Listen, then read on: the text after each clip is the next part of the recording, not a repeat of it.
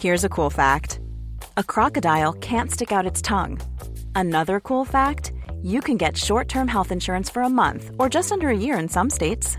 United Healthcare short-term insurance plans are designed for people who are between jobs, coming off their parents' plan, or turning a side hustle into a full-time gig.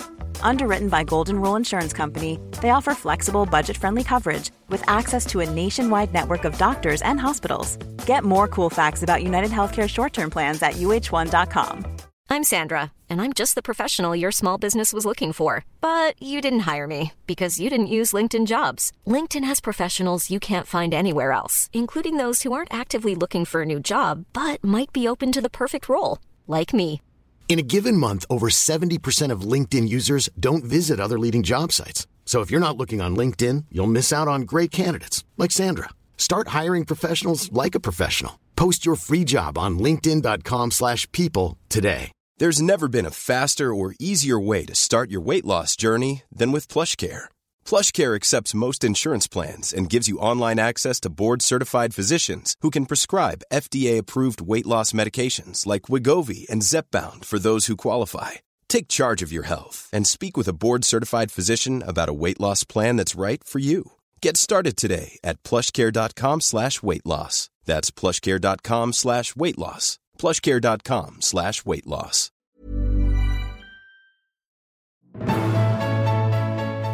Welcome, everybody. I am Dr. Amy Robbins. I'm a licensed clinical psychologist and medium. This is Life, Death, and the Space Between podcast. And here we explore life, death, consciousness, and what it all means. And I am here today with Mariel Forde Clarke. Since her own near-death experience in 1992, Mariel has dedicated her life to exploring the mysteries of life and death. She has studied many cultures where the afterlife is considered to be our true home. From various research gleaned, she now understands that belief in an afterlife determines the impact on how one grieves. Anecdotal evidence from many of her workshops showed a prevailing common theme. Participants who believe in an afterlife manage their grieving process in a healthier, more integrative way. For others, the afterlife is of no concern, with death being the cessation of all life and communication. Her new book is Where Do Our Loved Ones Go After They Die? Welcome, Mariel. Thank you, Amy, for having me, and greetings from the western shores of Ireland. It's a pleasure.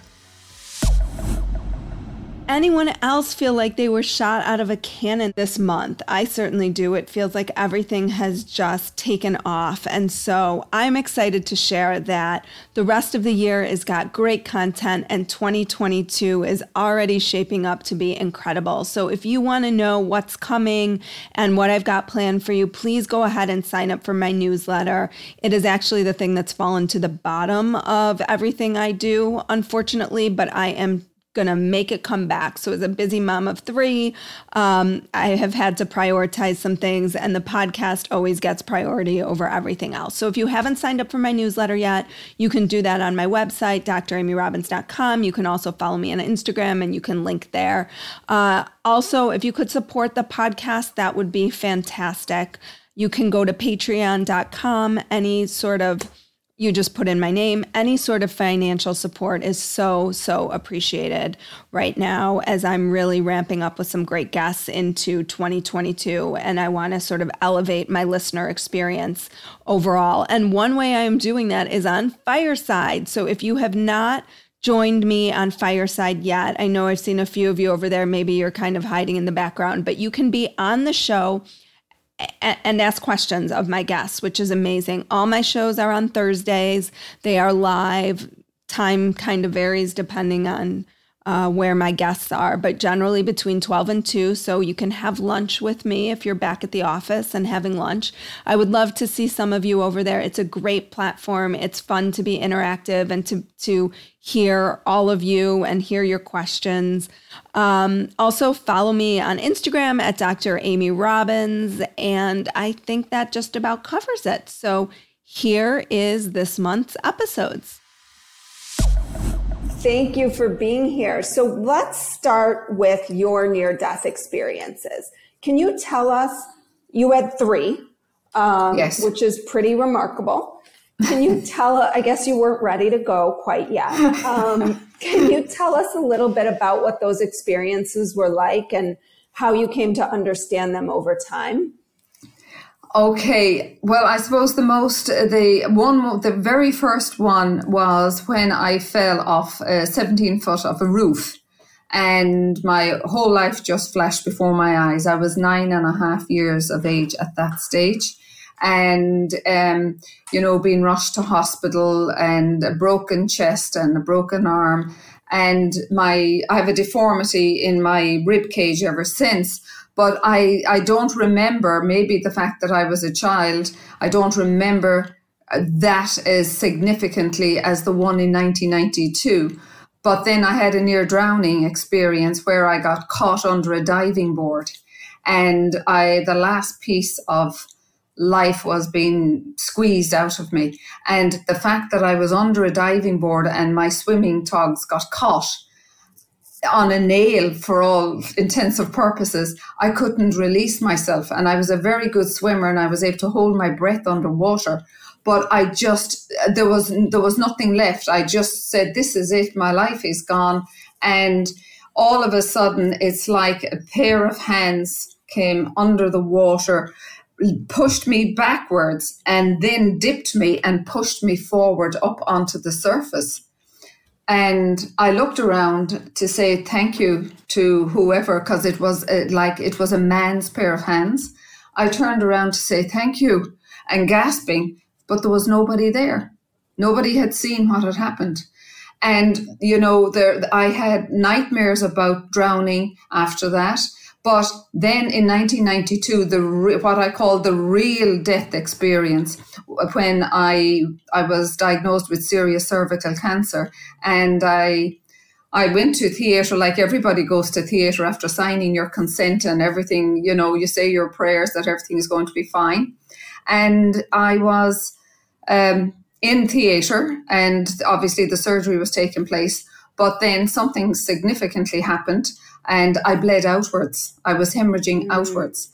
And I rose from my body, and I was hovering over my body in this lovely, tranquil space. And I saw all this commotion going on, and they trying to resuscitate me and to try and get her back. And they were doing everything. And I was saying, don't bother.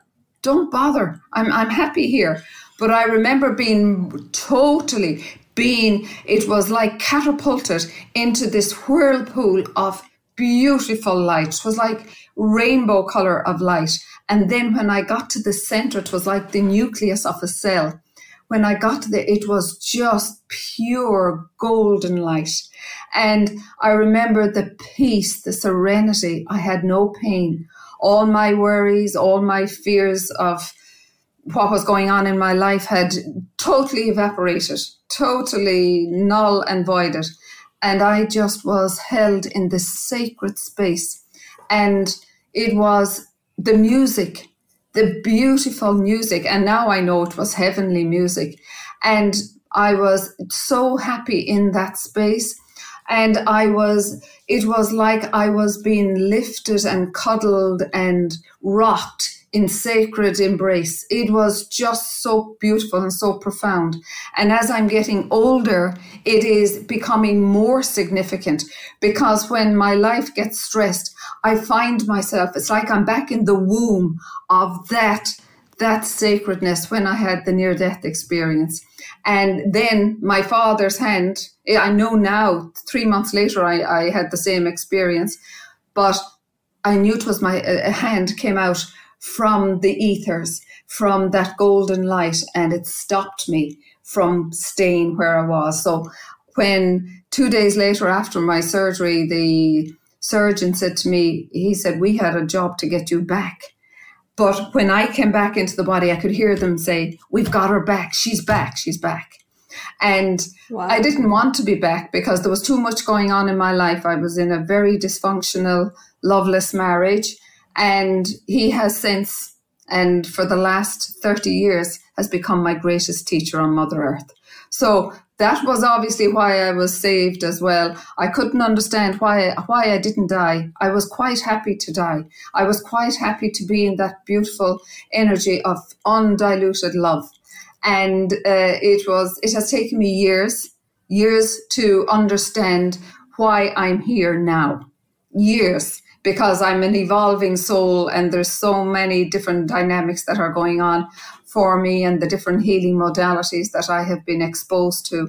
So there was a reason, and I think the main reason, after many, many lifetimes, is to let people know about the afterlife, and it's to give hope to those that may be sitting on the fence and just saying, nah, there's nothing there, you know. I love what you said, because I think that a lot of people who hear about near-death experiences think people have a near-death experience and they are immediately transformed. And so what you're really saying is that it's really a journey. It's not just you have a near-death experience and then you become this spiritually enlightened being whose whole life has changed. It's just how you look at your life that shifts. That is absolutely correct, because I mean, while I have and the ironic thing about it is, Amy, I have a scientific background. And before that, I mean, my grandmother was a very psychic, beautiful soul. And my uncle was the seventh son of a seventh son, which is unheard of now because families are much smaller now. So I was reared with all this psychic intuitive abilities around me, so I never flinched an eyelid, and I had my own beautiful journey and spiritual awakening when I was just 15. I had an immense experience, and that has lasted me throughout my entire life and has grown with me. But in saying that, I just didn't wake up after my near-death experience and say, you know, oh my God, life is wonderful. Life was not wonderful. I was still living in a very turbulent relationship. And my only way out of it 3 months later was to decide to end my life. And that's when my father appeared to me, when I was about to do the most dreadful thing, which to me was to release the pain I was in. Mm-hmm. And the same hand and his face said, Mália Cudging, keep your powder dry. That's an old Irish saying. So in other words, you know, think about things. So 3 hours of that night, I have no memory of. Now, yes, my guides have since told me that I was in a holding space where they were restoring and rebooting my soul energy. So, and the following morning, I went to a solicitor, and the rest it was only when I took charge of my life then that I started the journey, my soul purpose, my soulful journey on this earth plane. And it's only after 30 plus years that my soul purpose is only beginning to really, yes, I have crossed so many rivers, I've climbed so many mountains, Amy. And I have been saying, where is it all going to end? You know, how much more do I have to do? But it is a journey. It's the journey of my soul. We all have a journey, and it's already preordained. It's already written into our sacred contract long before we come upon Mother Earth. And it is a lovely journey, but it can be so challenging and painful as well. But the most painful experiences, Amy, are the ones that our soul have called forth for learning and for mastery. Can you speak a little bit, because you talk in the book about the silver cord that people have that connects their body to their soul, I guess? Is that what it is? Absolutely. And you know, Amy, it's a beautiful question, because so few people realize, you know, we're all so familiar with the umbilical cord when the baby's in the mother's womb, and it's lifeline. It nourishes the baby and gives it all the nutrition and the minerals that it needs for sustaining within the womb. And then when mother gives birth, the umbilical cord is cut, and each becomes individual and separate from one another. So when we come on earth, we have what is called, it's like a spirit body, which is attached by the silver cord. It's, for the want of a better word, Amy, it's like there is an image of you in a crystalline body on the spirit side. There is an image of me, but in spirit form on the other side. It's like we have a twin of ourselves. But the silver cord is when we come into the earth plane, it's like it's the soul that reincarnates. It's not the body. The body is just the vehicle that houses our beautiful soul. It's like your car. Your car is not you, but you become the driver. Mm-hmm. So when we come on earth, the silver cord keeps us attached to our spiritual oneness on the other side. It keeps us attached to the highest aspect of ourselves, which is our soul essence. So the silver cord never breaks, only at the moment of physical death, where there is a point of no return. And that's the difference, Amy, between a near-death experience and an outer body experience. And the near-death experience, you have actually, the cord hasn't snapped, but it has journeyed outwards into the inner planes, and it has met a loved one, or it has met a wise one, or a significant other, or an angel, or an ascended master, or somebody that the person recognizes as significant. And you are brought back into your body. How I'd explain it is, it's like a thud. It's like it's even like when you're asleep, we all have these outer body experiences, and we can only have them because the silver cord is limitless. It can travel out into the inner planes, where we get counseling, we get guidance from our angels and our ascended masters. And because the soul gets very kind of bored sitting within our bodies while we're sleeping. So the soul leaves us, and it goes out. Is the silver cord almost like a bungee cord? And I guess I'm confused. So with an out-of-body experience, you're still connected, but with a near-death experience, you are less connected? What's the difference? The near-death experience is that they're both they're very different, but it's the silver cord still remains connected. But when you're having the near-death experience, when you're on the other side, somebody will come and they will say to you, it is not often you will hear, it's not your time, you have work to do. Sometimes if you're a long time out, that all your vital signs have totally flatlined. There are so many different genres that will say, I met Jesus, I had a walk with Jesus, or I met my sister that I never knew existed because she died before I was born. So you are out there in this beautiful space in the afterlife, but then you're drawn back in. And most of the time when we are brought back into the body, it's like a thud. It's called catalepsy. And that thud is when life starts again. But there is one major difference when the silver cord finally snaps. It's when the person on the other side doesn't come back because their time on earth is complete. The cord snaps. So the cord would never snap in an out-of-body experience. It would only snap in a near-death experience where the soul decides, or it has been decided that the soul stays. Yes, on the other absolutely. side. Yes. And that's the big difference, and some people, how some people survive. Funny enough, Amy, I kind of find, the one thing I do kind of struggle with the phraseology of near-death experience, because those of us that have had these near-death experiences, we were actually dead. We were pronounced dead. All vital signs had gone. We had flatlined, So the near-death experience is, I think it came in the late 50s when Dr. Ian Stevenson was doing his research on reincarnation. And then Dr. Raymond Moody came afterwards, and he did a whole volume and years of research into the near-death experience. And all of the near-death experiencers were able to talk about, the silver cord and they being catapulted back into their bodies. So the only time, Amy, to qualify what you asked, the only time that the silver cord breaks is when your time on earth is complete, and it is your soul time to leave this earth and return back to where you came from. So can you talk a little about soul fragmentation and soul reintegration? Because it sounds like that's something that you experienced.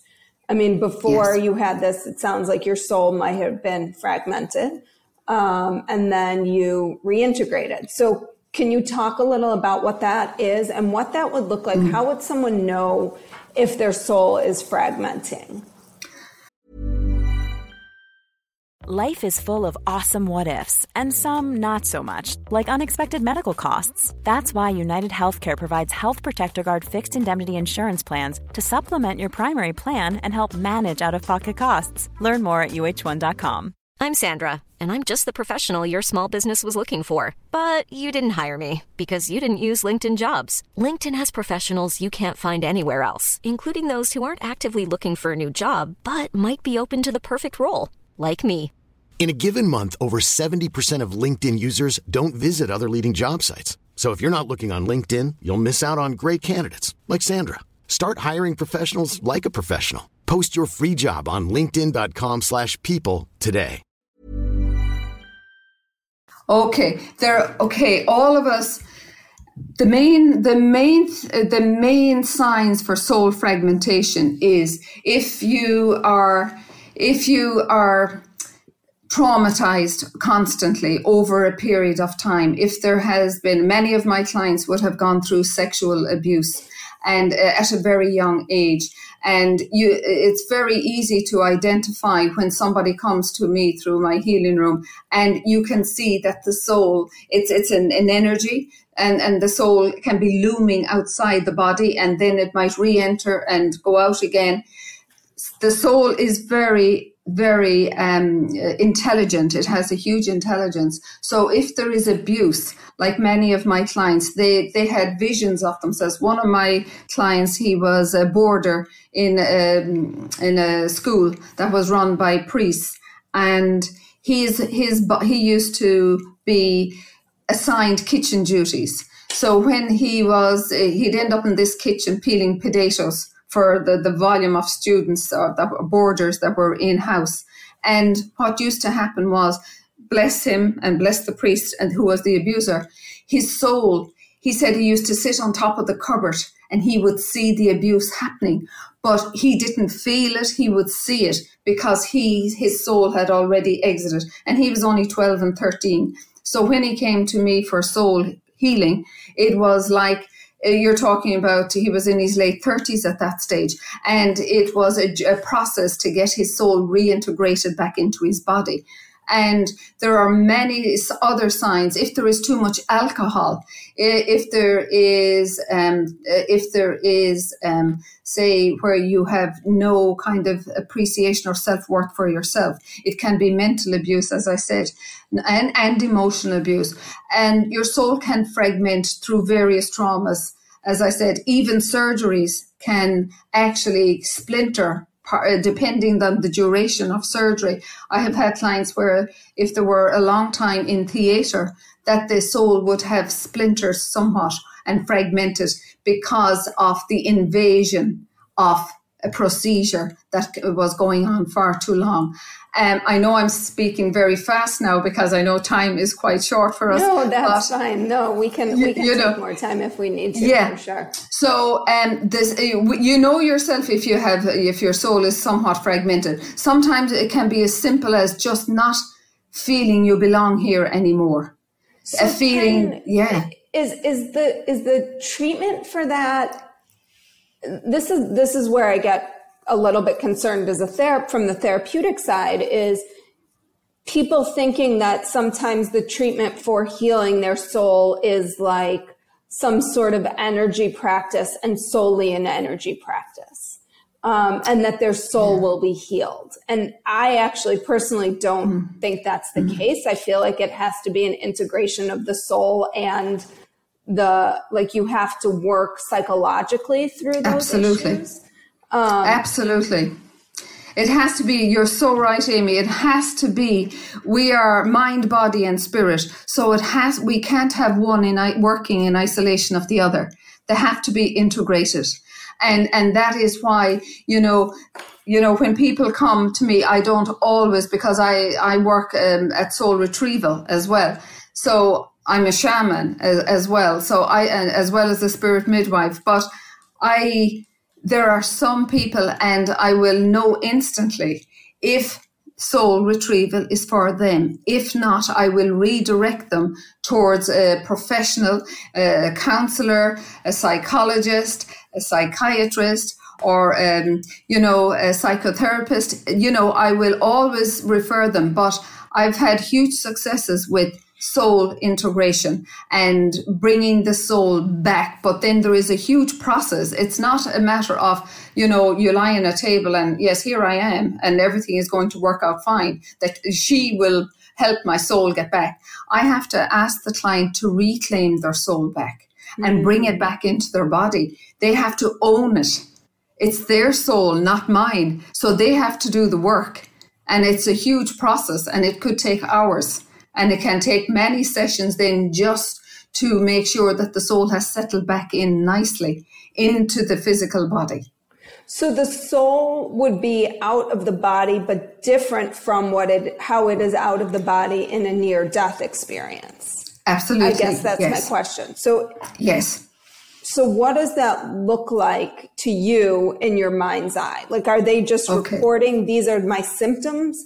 I feel disconnected. I've been drinking a lot. I, was abused as a child. And you say, oh my gosh, this person has a fragmented soul. How do you put that soul back together? But the ironic thing about it, Amy, not everyone who has been abused, or not everybody who doesn't feel they have a sense of belonging here, not everybody's soul, just because they portray those symptoms, not everybody means, it doesn't mean that their soul is fragmented. It's some souls I'm shown the soul as an energy around their auric field. And I am shown, it's like, for the want of a better word, Amy, just, I'll give you the analogy. Say an apple, and you take a bite out of it. There's a chunk gone. And that's how I see their soul, not as an apple, but in their energy field, there's a little piece that has been punctured in their energy field. Gotcha. And, okay. Right? If that makes sense to you, Amy. Mm-hmm. So how do you see fear? Because I know you talk about this a lot in the book. How do you see fear as something that drives us, particularly as it relates to death and dying? Okay. And Amy, fear is the one thing that paralyzes people, and it terrifies them, especially when it comes to death. And I'm hoping that we're after will give them comfort to know that, when they read it, and they'll do all the research that I have given in the book, and the scientific approach and the medical approach and my own spiritual experiences. But for me, while I run my workshops, it is incredible the amount of people that fear death. But what I have found, Amy, is when I'm in there as a spiritual wife at the bedside of somebody that's dying, I'm always invited by the family or by the person that's about to make their transition, because they would have been with me over time. And those that have some kind of a belief system, that they believe in a God, or they believe in Allah or Buddha or Krishna, those that have a belief in something, they leave this earth plane much freer, without struggle and without fighting. Those that don't have it are the ones that are paralyzed. They are so afraid of crossing over. And my role then as the spirit midwife, Amy, would be it's recoiling the chakras, bringing the energy of the physical body to a close. But I'm always guided, and it's always with the permission of the soul of the person that's about to die. Never mind, the time may not be right for me. There's times I've had to walk away and say, sorry, this isn't the right time for their soul yet, right? So it's always with permission, and it's always guided to me by the soul of the person. But fear, I suppose, Amy, people fear the unknown. And if you don't know something, that's what makes it harder for us to die because we're afraid. Because from my Irish background, we were reared in Catholic schools, and it was, hell's fire and damnation. And if you're good, you'll go to heaven. If you're bad, you're going to burn in hell. So I really need to say, with the conversations I've had with my guides and my angels, it's so important to say that there is no damnation and fires of hell, but there are different levels and spheres in the afterlife. Not everyone goes to the same level. What my understanding from my guides is, Amy, that we go to the same level of understanding in the afterlife that we have here on earth.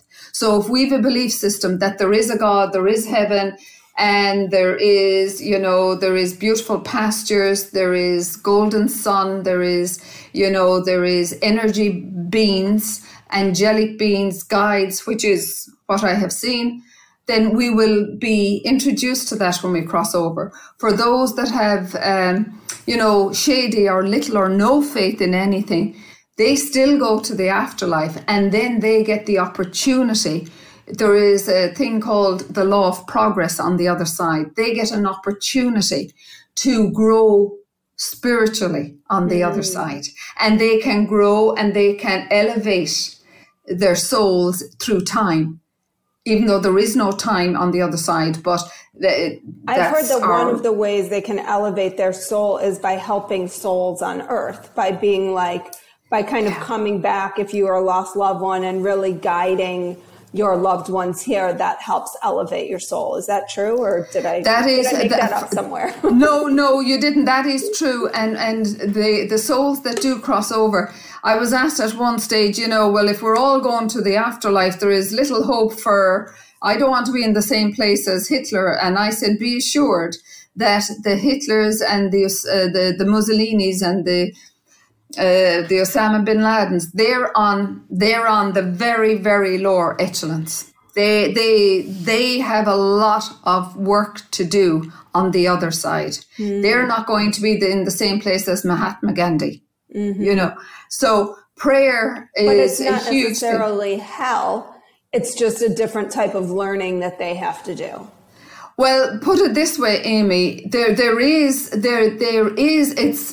could be deemed as a hell because they're devoid of the light, this magnificent light that shines through all who are there. It's like a dimmer switch. This is what I've been shown, that the lower planes, it's like a dimmer switch. There is very, very little light. It's nearly like the flicker of a candle for those that have... So how do they then learn what they need to learn, or they reincarnate as what?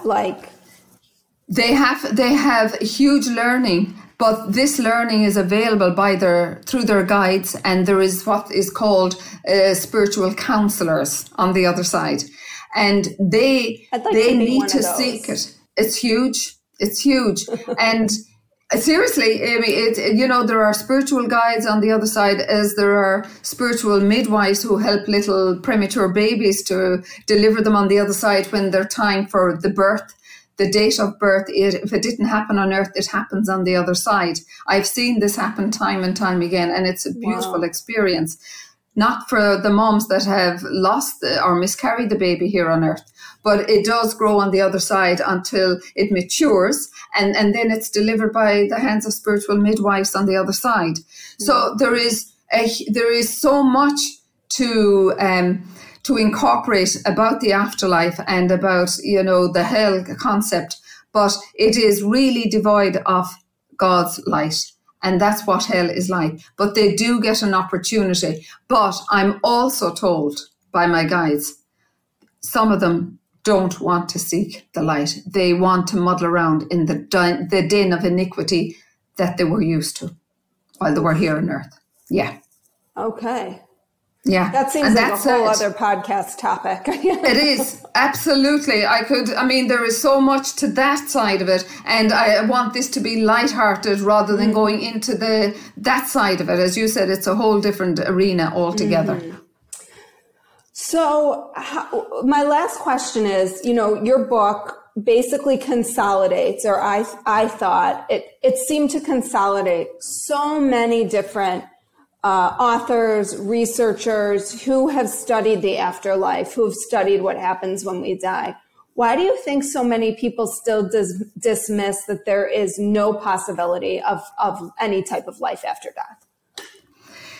That's an amazing question, Amy. And you know, I ponder on that question myself because, you know, no theologian, no scientist, no doctor, no physicist in the world has ever stepped forward and said categorically, there is no proof for afterlife. Whereas on the other hand, we have hundreds and thousands of doctors and scientists and physicists who totally endorse the phenomena of the afterlife. And they said it's no longer a phenomena, that the afterlife is a proven fact. And the science, not alone is the scientist there, but it goes back, the afterlife, it's not a new phenomena. It's going back, it's dated back to the 4th century, even to Pythagoras. And, you know, Aristotle and Plato, they all, and Swedenborg in the 1700s and Descartes, they all supported the afterlife theory because they had so much evidential proof themselves. And the likes of Swedenborg, who was a scientist, he was a mathematician, he was an astrologer. He has started to have huge experiences when he was at the age of 55. He started conversing with prophets and he didn't believe in any of this. So he has huge volumes of research which people continue to read because it is so factual. And the evidence about people coming back from the afterlife, you know, like loved ones, not so much coming back, but loved ones. There is after-death communication, Amy, and it is huge. I have experienced it personally in my own life. I have experienced after-death communication with my clients where their loved one tries to get through to them. And, you know, we all get messages from our loved ones if we're open to it. Right. But getting back to the proof of the afterlife, Amy, the scientific proof is overwhelming. Even Einstein believed that there was an afterlife. You know, he totally endorsed the afterlife, and he said that there was a greater energy in the universe that was far greater than man, and this was a supreme intelligence. Mm-hmm. And he said it must be a God, it must be a creator. But he says, I have questions for God too. You know, yeah. So the sciences is there, and the fact, Amy, that I have a science mind myself. I mean, I found it incredible to, even though I was reared, you know, as a child with all this magic and mystery around me, but I still always had to have proof. And that's okay. It's a healthy skepticism.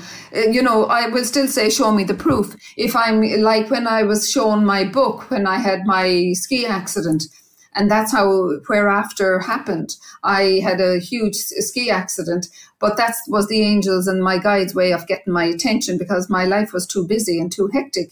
And I wasn't taking heed of what the messages they were trying to get through to me. So, I think that that's sort of an amazing point, is that our loved ones, guides, whomever it is, will try to get through to us. Absolutely. We might not listen. Yes. And that's the thing, Amy. Sometimes when somebody is in deep grief and they're saying, well, my husband came through to my daughter last night, or my husband came through to my son and he hasn't come near me and I'm brokenhearted. The reality is your loved one will go to the person whose heart is most open because, and that normally happens through our dream and sleep state, because that's when the ego gets to rest and get out of the way. So that's when I always say the heavens and the earth meet during our dream and sleep state.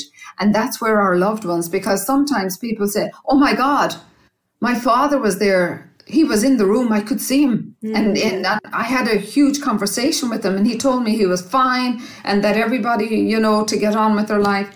And this is what happens when we're open. But if we're so overcome with grief, our hearts form a kind of a blockage. And the heartway is the gateway to the other world. Well, so that must be open. Mariel, thank you so much. We are live on Fireside today. We will take questions if anybody has them. While we're waiting to see if anybody wants to raise their hand and come up on stage, can you tell us where we can find out about you and your book and your work and everything? Oh, thank you so much, Amy. My book can be purchased on John Hunt Publishing. It's available on all the Amazon websites. And my website is marielfordeclarke.com. And all the social media platforms are from LinkedIn from that.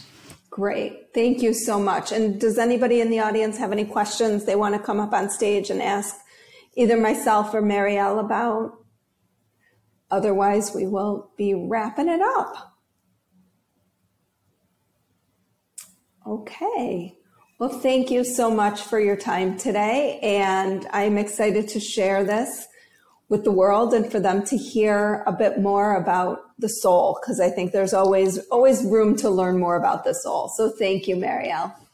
It's been a pleasure, Amy, and I bless you and all that are listening. Thank you so much. Thank you. Like what you heard today and want to hear more? Wondering what comes next and what it all means? Head over to Apple Podcast, Spotify, Stitcher, Google Play, or anywhere you get your podcasts and hit subscribe. Also, if you could take a minute to rate and review my podcast, I would really appreciate it. Stay tuned as we continue to explore life, death, and the space between.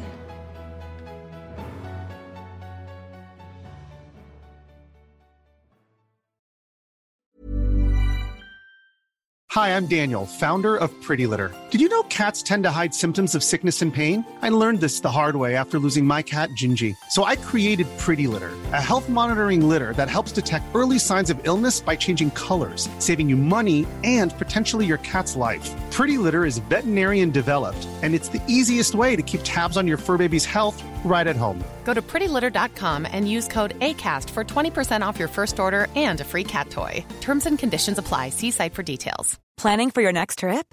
Elevate your travel style with Quince. Quince has all the jet-setting essentials you'll want for your next getaway, like European linen, premium luggage options, buttery soft Italian leather bags, and so much more. And is all priced at 50 to 80% less than similar brands. Plus, Quince only works with factories that use safe and ethical manufacturing practices. Pack your bags with high-quality essentials you'll be wearing for vacations to come with Quince. Go to quince.com/pack for free shipping and 365-day returns. Mom deserves the best, and there's no better place to shop for Mother's Day than Whole Foods Market. They're your destination for unbeatable savings, from premium gifts to show-stopping flowers and irresistible desserts. Start by saving 33% with Prime on all body care and candles. Then get a 15-stem bunch of tulips for just $9.99 each with Prime. Round out Mom's menu with festive rosé, irresistible berry chantilly cake, and more special treats. Come celebrate Mother's Day at Whole Foods Market.